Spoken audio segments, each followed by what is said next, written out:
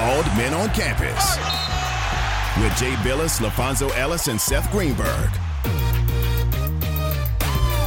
I'm Seth Greenberg, and welcome to world's greatest podcast, Bald Men on Campus, with very follically challenged individuals leading the way. Jay Billis, he started to be follically challenged probably at about 35 years old. My hair went back on defense at about 22. And Fonz, basically, I don't think his hair is really back on defense. He just thinks Billis and I are extremely sexy and decided to join the club. I have two holes, Seth. One in the front looks like a crescent moon, and then one at the very top that's a full circle. Stephen A. gets away with that. I don't know why you can't get away with it. And last night, we saw some really great basketball. We saw two number ones go down. So let's start with the first one of the night. USC Stanford at Stanford. Just my first observation watching SC and really zeroing in on them. I think they're a really good defensive team. I think they're an experienced team. I think they have size and length. I was underwhelmed with them offensively. I think they're a really good team, top 25 team, but they surely not a top 5 team. What was your guys' take? As I watched them last night, Seth, is the one thing I noticed, and I was interested to know about this coming into the season. Taj Eddie, I don't think he gets enough credit for how good he was. He could create his own shot off the bounce, could get in the lane, make plays for others. When the game was in the last 4 minutes, certainly the last 2 minutes, and they needed the ball in the hands of somebody who could make a play, he was that guy. They don't have that guy this year. They have a wonderful complement of players. Boogie Ellis has been a great addition, obviously, in the transfer portal, but they don't have that guy that can go get one late out on the perimeter. And I felt that was exposed playing against a really good defensive Stanford team. I was surprised when I saw USC in the top 5, and I get it that they were undefeated going into the Stanford game. But I mean, Spencer Jones and Harrison Ingram each had 21 points. I mean, they did basically what they wanted. And, Stanford played a good game, and Stanford's a solid, good team, but they're not great. And, I know the game was on the road, no fans, all that stuff. So it was difficult. But and sometimes no fans can kind of tranquilize an opponent. You think that the crowd being into it is more difficult, but sometimes I think not having fans at all can be even a bigger hurdle, if you will. It's not an excuse, but just interesting. But look, I think USC is good. I'm not surprised that we have no undefeated teams in the middle of January. I don't think people realize, or at least it's good to remind ourselves, that what we saw last year from Baylor until they ran into COVID late in the season, and from Gonzaga, to have two teams that ripped through their schedules like those two teams did, that's unusual in basketball. You don't see it very often. Mm-hmm. And heck, we didn't have an undefeated team in football this year, for crying out loud. If you're not having football, how can we expect it in basketball? Yeah, I'll tell you, speaking of Stanford, Harrison Ingram, he was an impressive freshman. Yeah. I mean, he really was 6'7". He got that big, thick body. He can shoot it. He can post. He was really impressive for Stanford, for me. And then the second undefeated that went down, obviously Baylor went down yesterday without Jeremy Sochan against a Texas Tech team that got Kevin McCullough back. McCullough was huge yesterday. In fact, I talked to Mark Adams before the game. He didn't think McCullough was going to play. And he sent me a text after the game. I tried to talk him out of it, but I guess once again, he didn't listen to me. The kid he had 12 and 5 assists and 6 rebounds. I thought he was really good. Texas Tech's defense was terrific. But, what was your guys' take? No Jeremy Sochan. Look, you're not going to go undefeated. Does it change your opinion of Baylor at all? No, it does not. I think Baylor's still a contending team. And, look, we're listening to it in football now. I mean, the question after Georgia won is, can Georgia be the dominant program in college football? And is this a dynasty? I mean, they won one championship. Now we're talking dynasty. I mean, it's a little early for that. And it's not like Nick Saban and Alabama are going away. And we do the same thing in basketball. Teams undefeated, and we don't have any data of them losing. So it's hard to imagine. Then they lose, and we're like going, how are they going to win again? I know we're not saying that. But, I've said it a lot of times in my lifetime. Yeah. But Baylor's legit. They're not as good as they were last year, but they were historically good last year. They're one of the best. Gonzaga and Baylor were, two of the best teams I can recall in the last 5-10 years. And so I think they're going to be there, right there throughout the course of the season. I haven't lost my feeling yet that Purdue may very well be the best team, but it's kind of nice this year that, look, we're going to have rotating number one. We have that in most years. But even when you have a rotating number one, there are times when you have a feeling, nope, that's the best team. I remember in 2014, this time of year, Louisville was ranked outside the top 15. And I've gone, I think they're the best team. And they wound up winning it. You kind of, sometimes you're right. But I still have a feeling that it's Purdue. And look, there's a long way to go. We're halfway through. And we do have some data behind us. But the one thing I know is, especially with the way the games are being called now, it is not going to be as difficult this year to slow a great offense down, because the officials are allowing more clutching, grabbing. You can blow up dribble handoffs. You can blow up ball screens easier than you could in past years. And that's going to mean a few upsets that with lower scoring games. In some of these games, this year it is way easier to have a rock fight against a really good team. You can slow these things down into a fist fight in a heartbeat. I absolutely agree with you, Jay. With the holding, I mean, it's almost wrestling right now. Again, when you're coming off screens, and it used to be that way down on the post, but it's happening out on the perimeter as well. As I look at this Baylor team, and we talked about the guards that they've lost, I don't know if we emphasize as much how important Mark Vital was to that team last year as an undersized four who obviously could guard 1 through 5 in our collegiate game. But what made him special is his ability to be able to guard 1 through 3 and not need help. You guys know how much I love Matt Meyer. That's my dude. 6'10", can shoot it, athletic.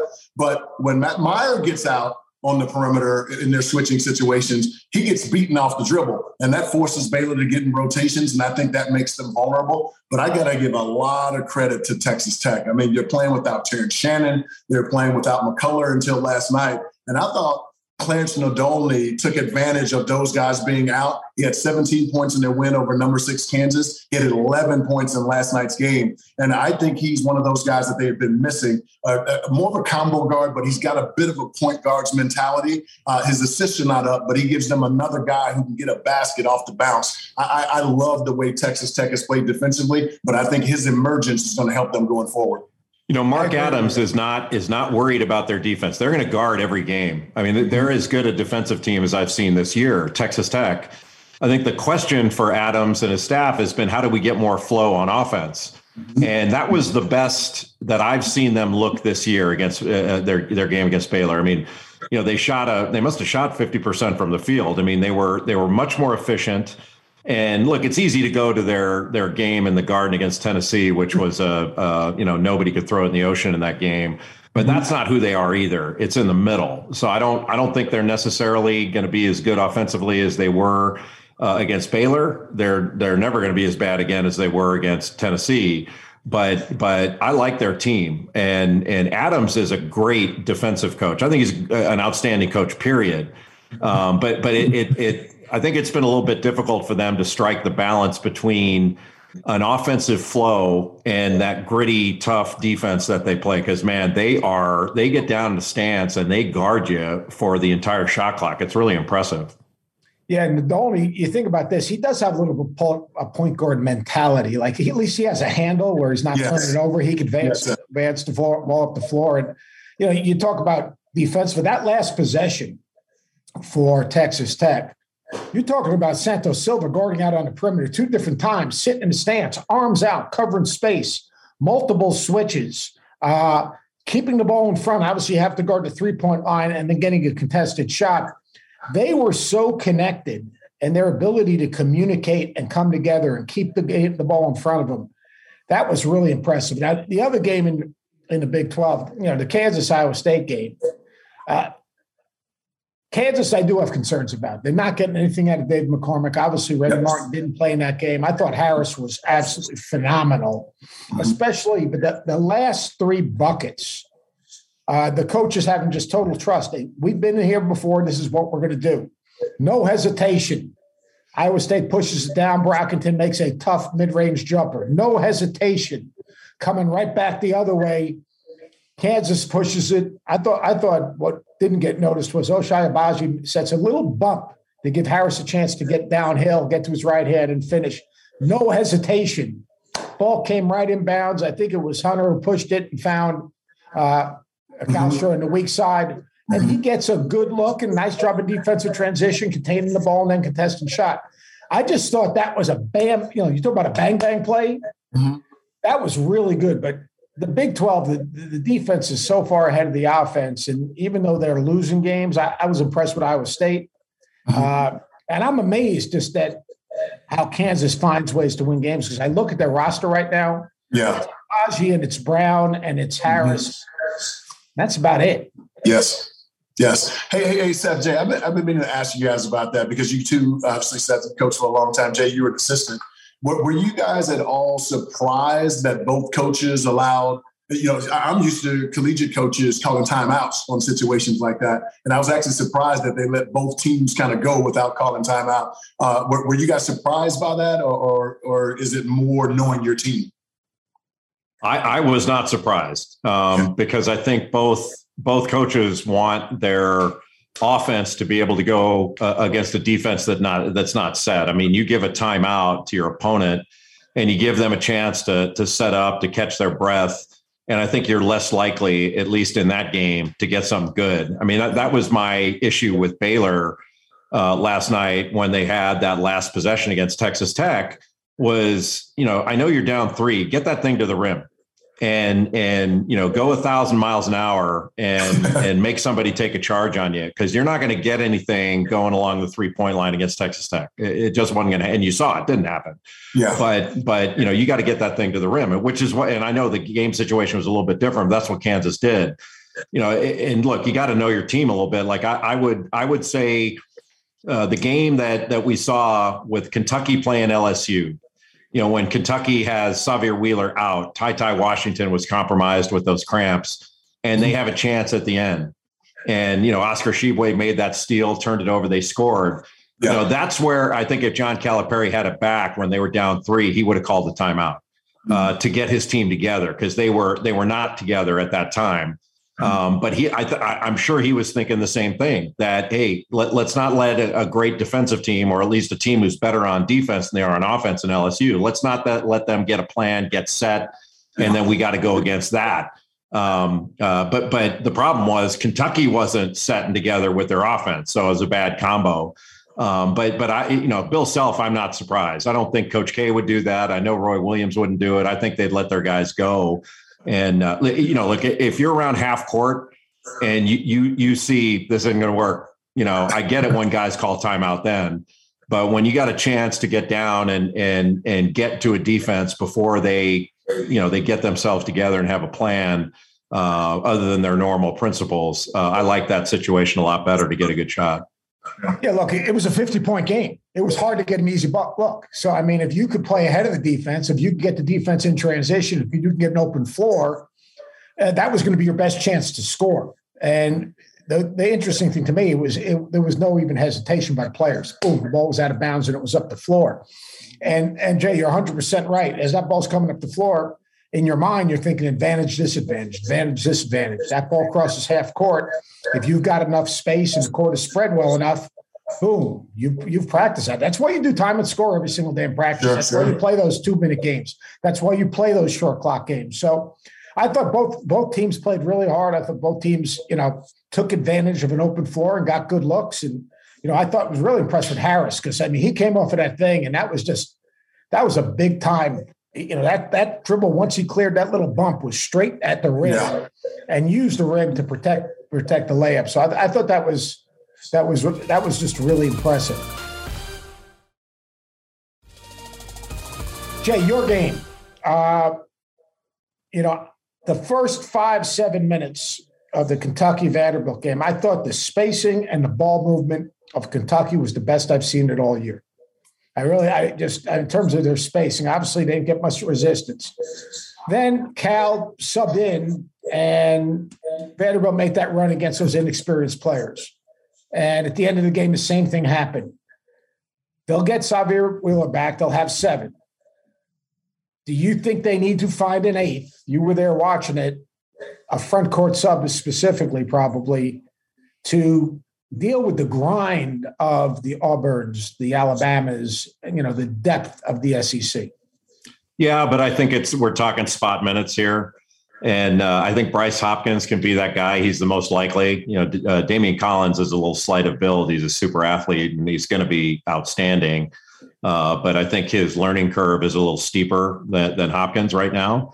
And Hopkins is a little bit more versatile, so he can handle the ball and play out on the floor a little bit more and still get in and bang around, rebound, and make a play.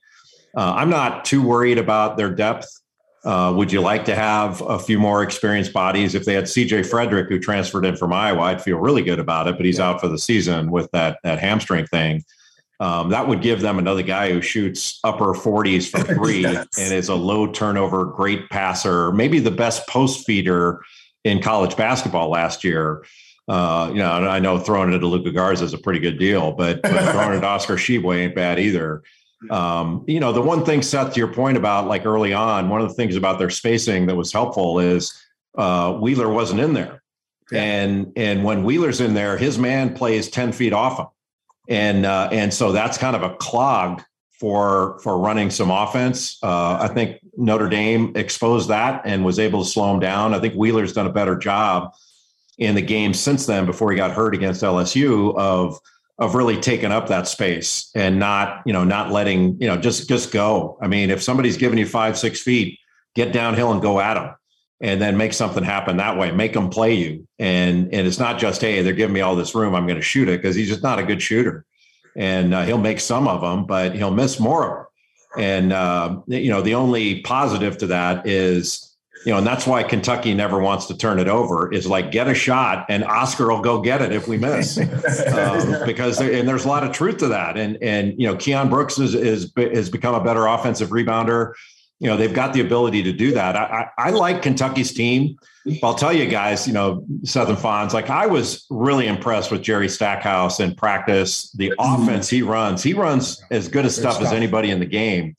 He just doesn't have personnel right now. I mean, Scottie Pippen Jr. is really good. They got good players.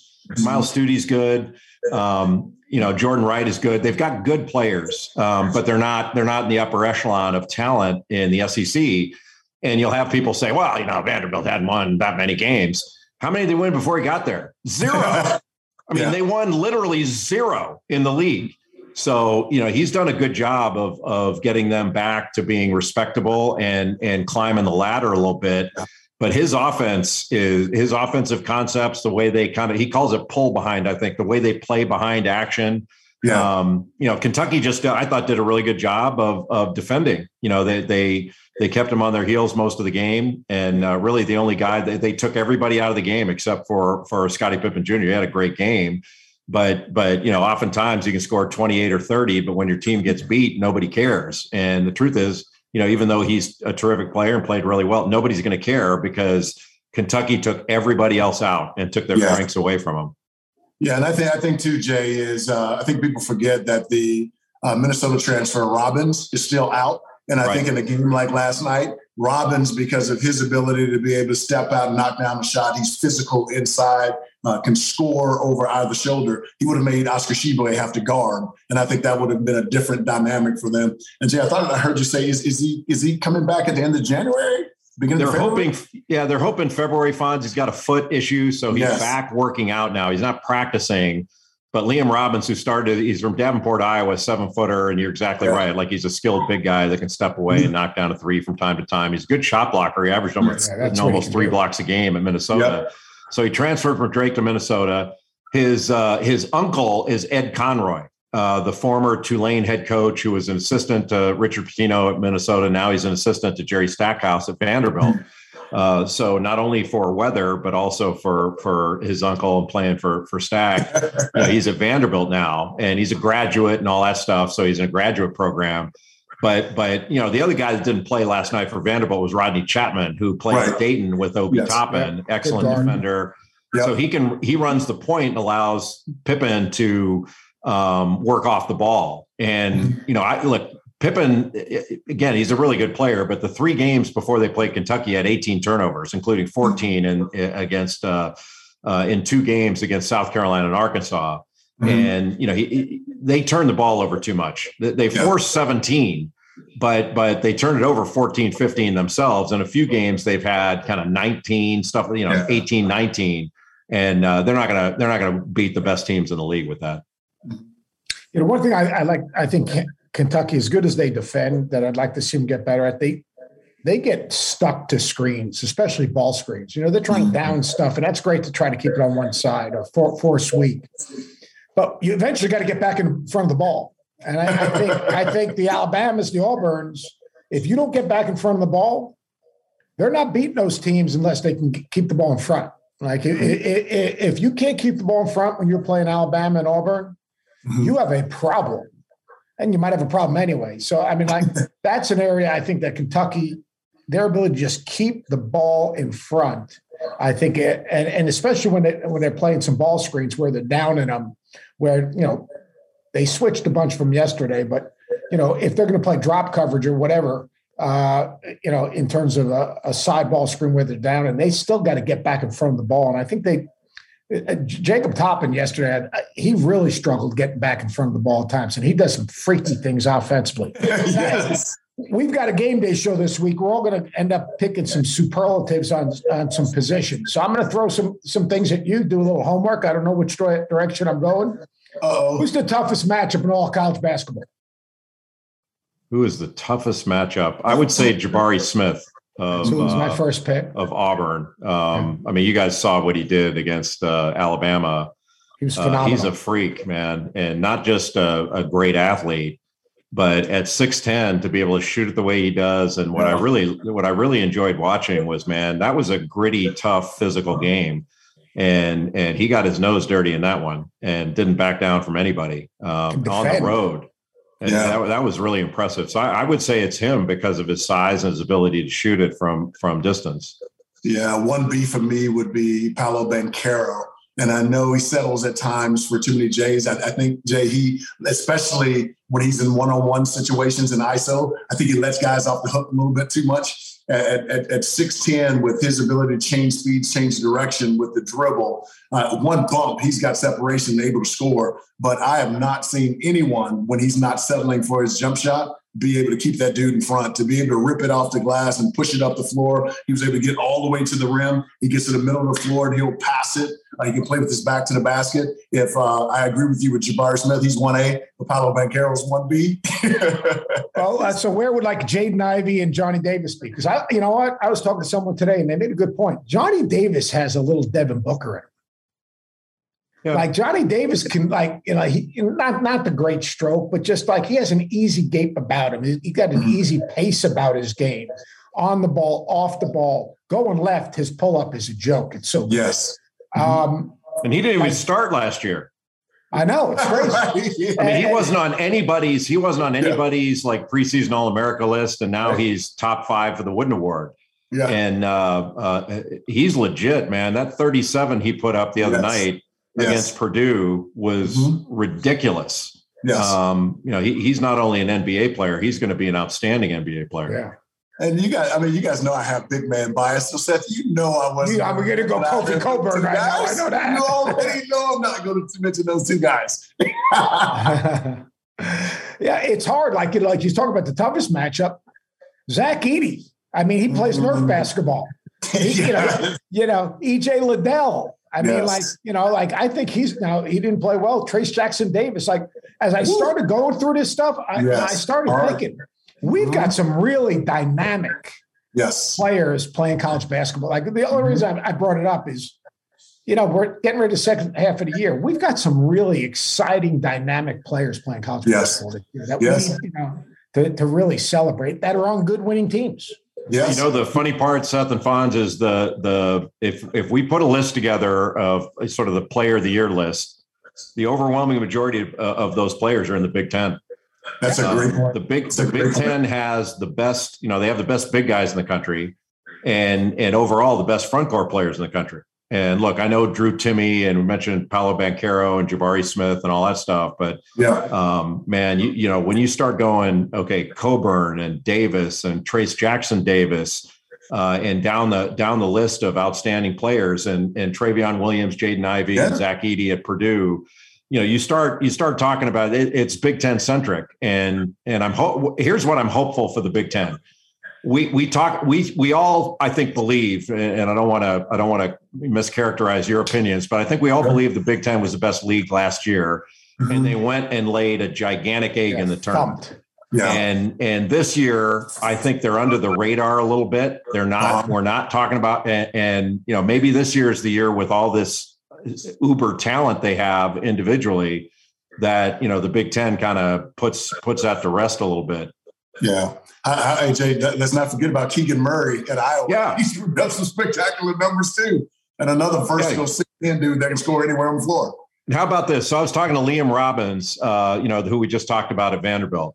And he was saying that those guys, he grew up in Iowa and said that, Keegan Murray and his brother used to come to Drake to play pickup games. And he told their coaches, he goes, those guys are pretty good. And he says, well, the coach says, well, we're going to wait on them. We think they may go to prep school, so we're going to wait. And Robbins is saying, I don't know, those guys are pretty good. they turned out to be pretty good. Hey, it's not as easy as it looks. Believe me. What?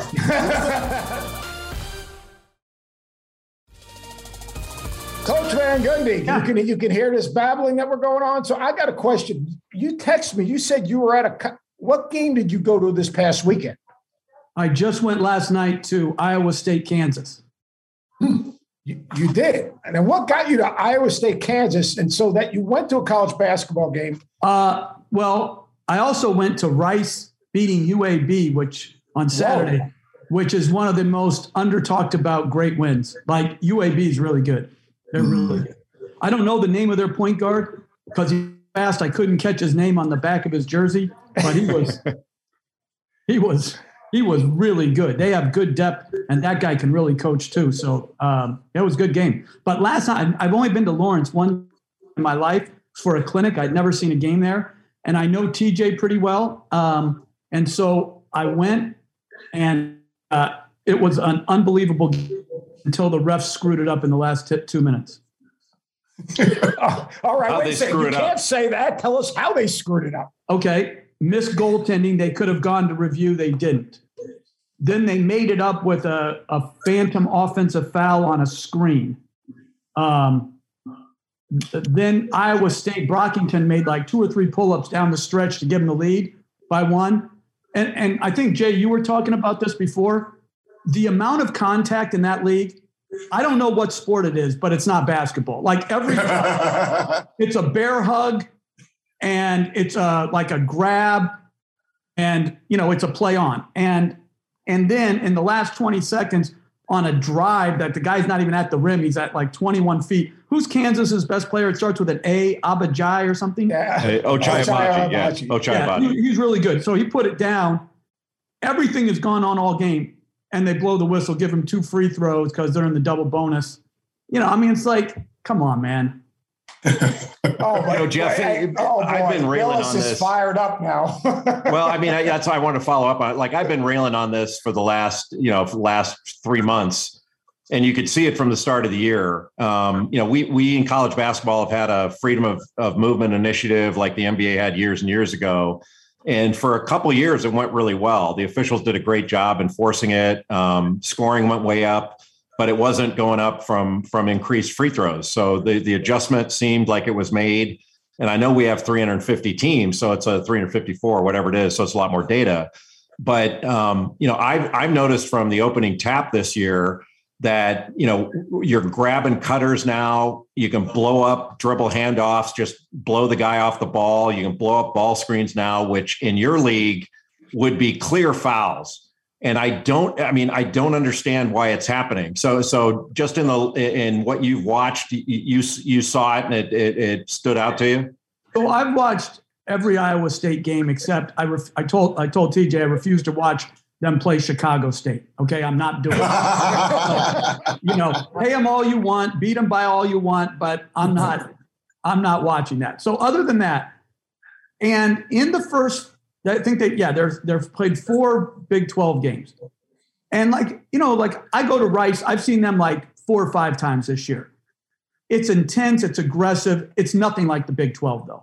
The Big 12 must have a rule book unto itself in that anything goes. I was ready for them to bring out the like the ropes, like WWE, and have somebody come off the top buckle, and because I was astounded. Like the NBA has done a good job this year taking away those fake calls where guys would dive into people. You know, it has to be a legitimate shot now. And there's a little bit more balance between offense and defense. But the thing I see in the Big 12 is the intensity, the preparation is so high that if you don't regulate the contact, the offense really has no chance. Like those guys are playing so hard and everybody knows what everybody's doing, strengths and weaknesses of every player, and then add into that. And by the way, you don't have freedom of movement. You have freedom if you go into the lane to get your head knocked off. That's what. Hey, Coach. But how different is that from when you were coaching the Knicks in the 90s? Because that was a rule whenever anybody came to the hole. So I was interested to ask you, when you're watching the Big 12 games, how different is the physicality there from what it was in the early mid 90s in the league? No, it reminds me exactly of that time in that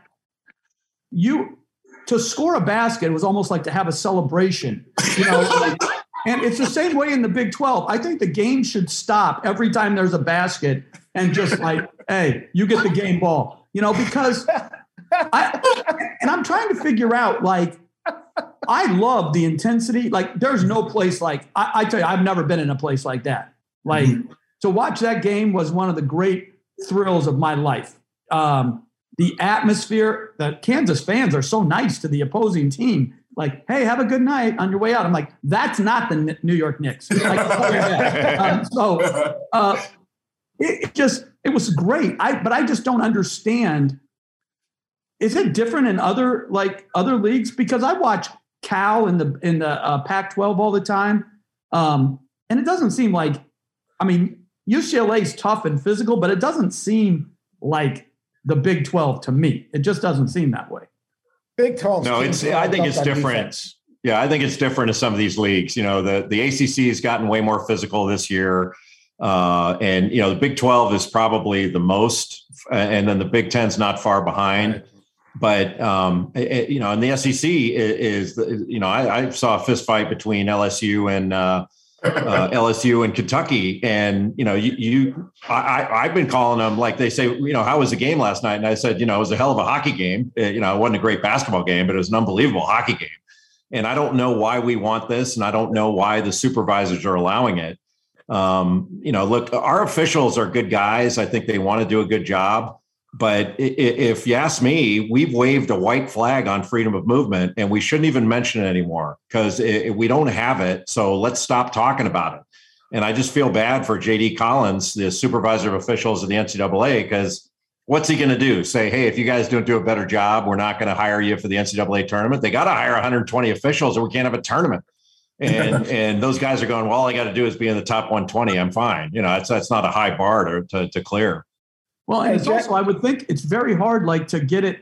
So when they do get to the tournament, what are the rules? Like if I'm a Big 12 team and I've just come off, what do they play? 20 league games and then the tournament, right? Like I've got one style of play. And if you get non-Big 12 officials, like that's a tough adjustment. And the thing is that, like, you guys were just, before I came on, I was listening to you talk about all the talent offensively. I always feel like in college basketball, the talent or the skill will never, if you allow that contact, come up to the level of intensity. There's no way to defeat it. Whereas in the NBA, I think, you know, in the 90s, it was all defense. And then all the rules changed. Every benefit of the doubt went to the offense. And now I think they're trying to find a middle ground where if you have good footwork and you have good intensity, you have a good chance to guard your guy or team, you know? And I just think that's the balance, the college game. Like there was a woman who officiated the game last night, and I thought she was tremendous. She did a great job. As did, I thought the two guys, I don't know their names. You would recognize them. I see them on TV all the time. I thought they did, both coaches, like no one's complaining, the players, but like they should have been complaining because it was ridiculous. But they just, I guess, even the coaches are just like, okay, that's how it's going to be, So, but Jeff, I can see it. One of the ways I can see it is not just in the games, but in practices. So coaches now in the practices I go to are teaching fouling techniques. And I've heard a few of them actually say, go on this double team and foul the guy with your chest and knock him back. The referee won't call it. And then he says, and if they do call it, that one's on me, that kind of thing. And you're going, okay, well, if the refs aren't calling it, the coaches aren't stupid. They're going to teach to what the referees allow. And it's kind of like speeding on a highway. If you want to reduce speeding, you got to hand tickets out, and nobody's asking for, calling touch fouls and ticky-tack stuff, or to give a ticket to somebody going 67 and a 65. But when they start going 85, if you don't give them a ticket, everybody's going to go 85. And that's what we got in the college game now. And I don't know how we've allowed this to happen. I think the big thing, the Big 12 is so much more defense oriented. After you get done with this, we need the scouting report on Fonz back in the day because I want to know your game plan. Easy. No catch and shoot, baby. And if you went for that shot fake drive left, I'm going to crush somebody. That's for the masses. Okay, but I have one more thing about that game, which so there's all this they call this, they were doing with their hands like this sort of cylinder thing. Yeah. What is that? If you are coming on a double team or guarding, you can get chest to chest, but if you invade the player's space, and the cylinder usually comes into play when there's like somebody gets elbowed or something. Yeah. They'll say, when they pivot, when they pivot and say, okay, he was in the cylinder, therefore the elbow's okay. You can if somebody's in the cylinder, you can take his head off and it'll be a foul on the defense. And I'm okay with it. I think that's fine. They don't call it that often. But in a game like Iowa State, Kansas, where that thing's going to be a back alley brawl and it's close, kind of close combat, hand-to-hand warfare, they're going to call that a little bit. This was the crazy thing. So they called that twice.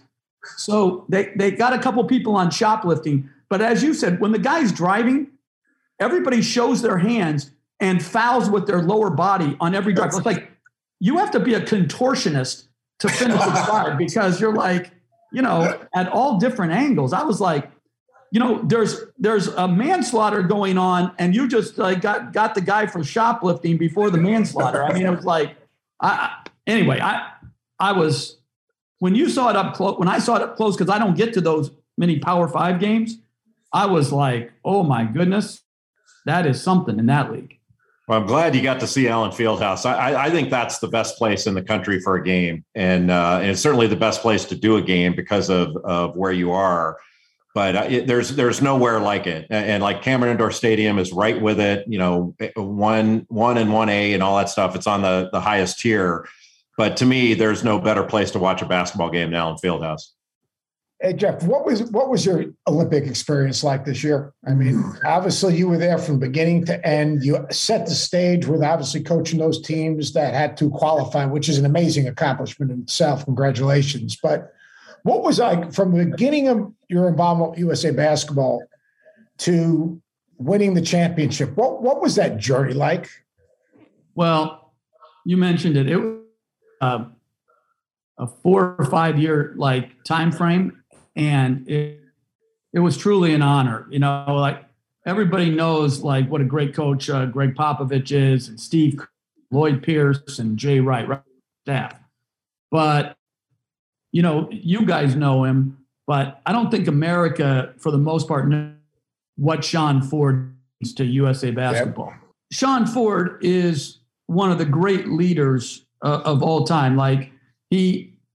It's a true definition of servant leadership. For me, he was telling me when to call timeout, what the referee was going to call, who can substitute, who can't, and also giving water out to guys, right? And so, this guy, and so I guess the whole thing, it renewed my, I really enjoyed working with the G League guys. Now, when I was coaching in the NBA, the G League was used as a threat.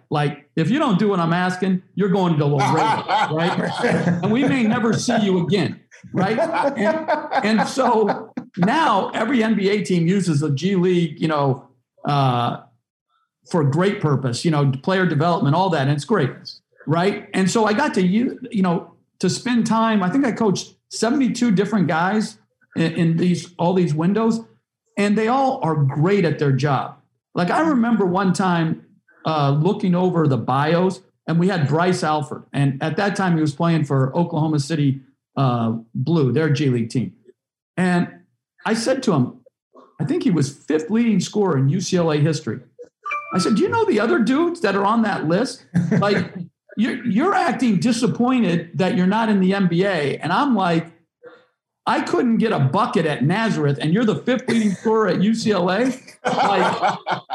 Like, please, understand how good you guys are at your job. And really, you went down the line, all of them. They beyond fantastic. And the only problem I felt for him is let's say there's 400 players in the NBA. Well, these guys are in the top 1,000 at their job in the world, but the disparity in income was so much that I understood their frustration. So, that part was great. And then the NBA players, I don't know them like I once did as people. I just watch them, and, I don't really speak to many of them unless they're on a team of guys that I know the coaches. But Kevin Durant, I got to say, we've all used the superlatives, but I watched this guy after, we had light practices in Japan because we were playing a lot, but Kevin Durant was so maniacal and economical in his workout after practice. It was a thing to behold. Now, he also got positive feedback on every shot because every shot went in, right? So it wasn't like some of these dudes who were the balls flying all over the rim or the gym. But it was amazing to watch. And I still remember this. My first training camp in Houston was at the University of Texas, or my second one. So we go down to University of Texas, and we were doing the old 2-a-days, which I think are outlawed now in the NBA. But so we would get there at 9 for a 10 o'clock practice and get there at 5 for a 6 o'clock practice. So when we came at 9 as coaches, there was this tall, skinny dude on the court, killing himself. And I'm like, he looked like he was 15, but he was obviously talented. So he would be working. Then when our guys came, he would watch practice. Then when we got off, he would come back on as he was starting to work. And then we left. Then we came back for the night practice. He was on the court. And then he watched the second practice. And then he came on the court after the second practice. So this is his 4th workout of the day. I'm like, who is this guy? And it was Kevin Durant. And I'm like, I don't know what classes he's in, but that dude's a worker. And he is the same guy today as what I saw back in the preseason of his freshman year. And it was great to see that he still had that same joy for the game, because the business of basketball can suck the joy out of the game sometimes. I'm just glad that he and a lot of those other guys still can retain it. Coach, speaking of players, and there's more, but 2 guys that I can think of right now that played for you are now head coaches. You have Monty Williams, of course, head coach of the Phoenix Suns, and then Patrick Ewing, head coach of Georgetown.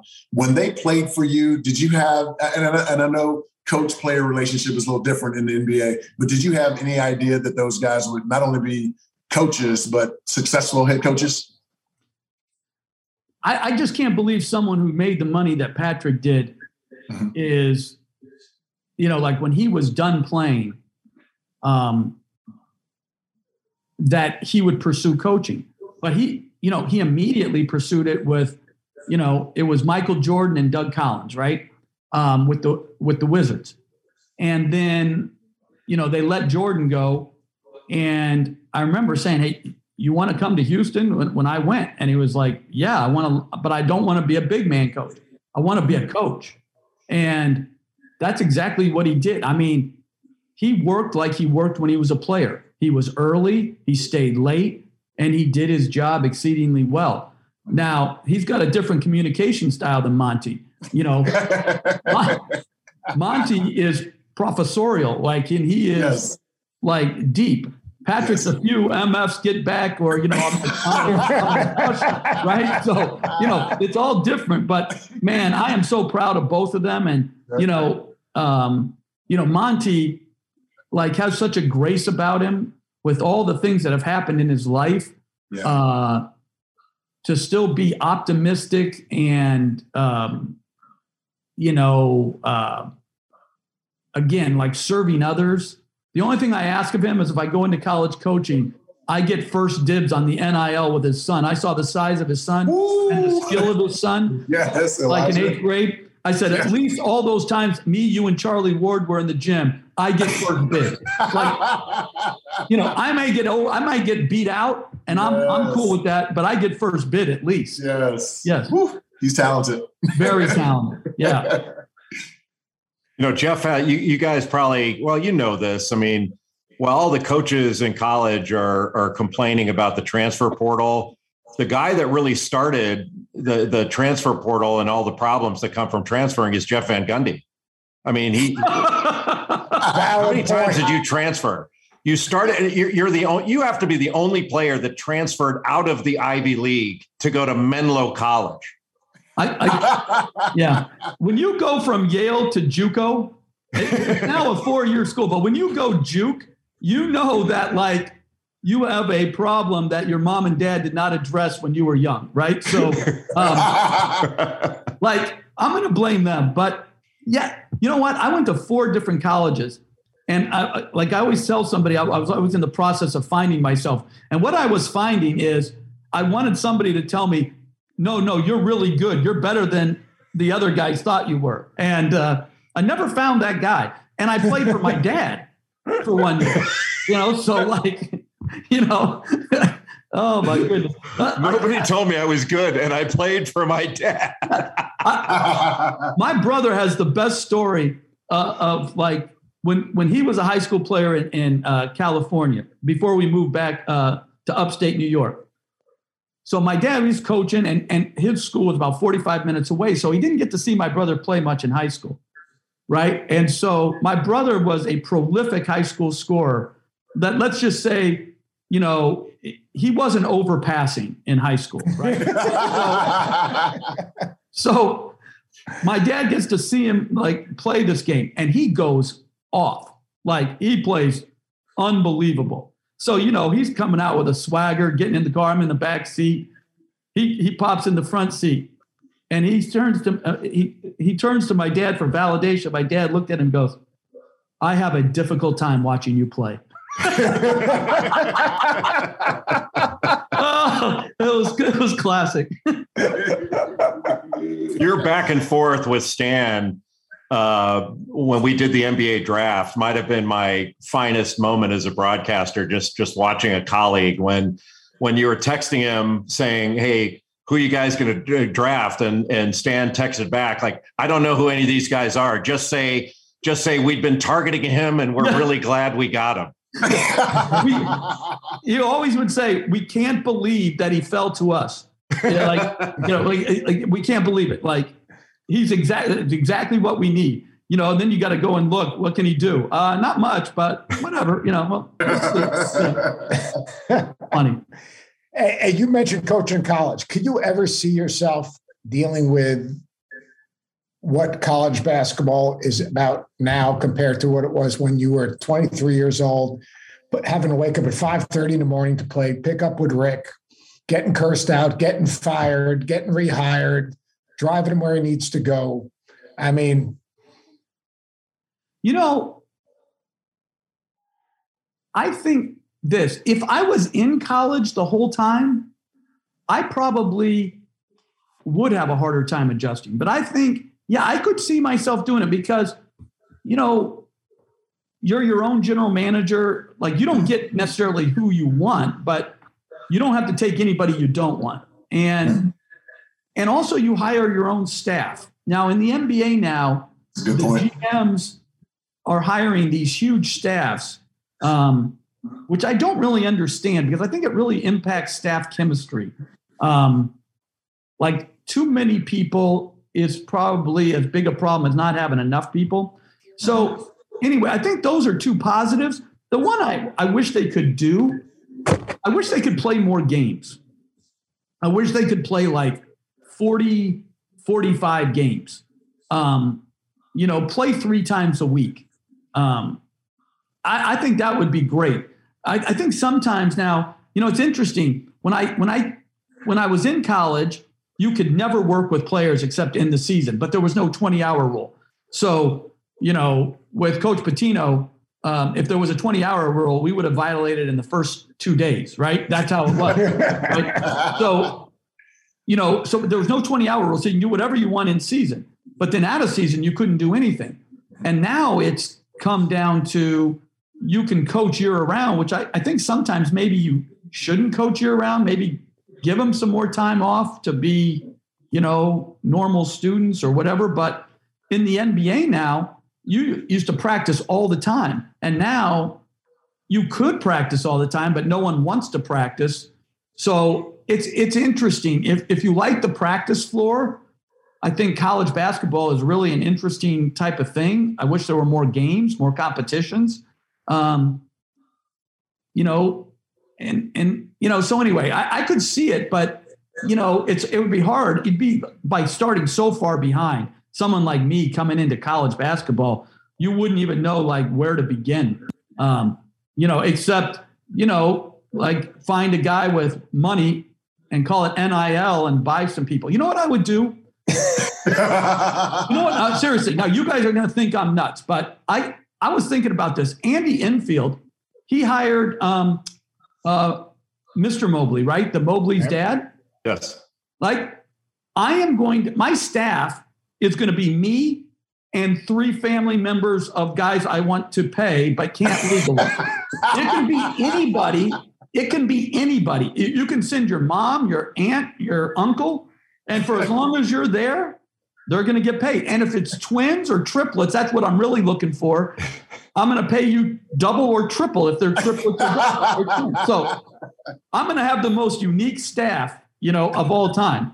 It's going to be Mrs. Jones, Uncle Harry, and somebody's sister. It's going to be great. You'd kill it. You'd kill it in college. Like I don't know. I don't believe there is such a thing as a college coach or an NBA coach. I mean, you obviously have to adjust to wherever you are. But I think if Jay Wright went up to the NBA, he'd do extraordinarily well. I think if Steve Kerr, Greg Popovich, or you went to college, they'd do incredibly well.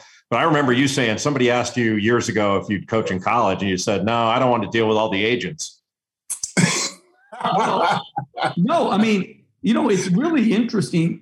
You say a lot of these, like I say some stupid stuff. I don't even believe myself half the time. But anyway, when I like in the NBA, I only dealt with one agent one time. It was a different time. They always went through, management. Now I think agents have direct access to the NBA head coaches, and you sort of have to work through that situation.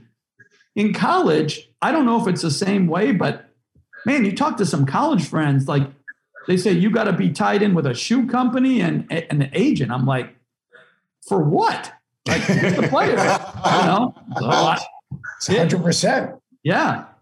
So I don't know. That's interesting. So even like that, you're starting so far behind.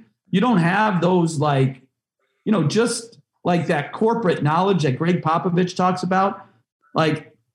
You would have to go under an intensive, all right, this is what you got to know. And the other thing, if I was scheduling, and I had a friend who's now in the NBA that was in college, he said, just schedule 20 wins.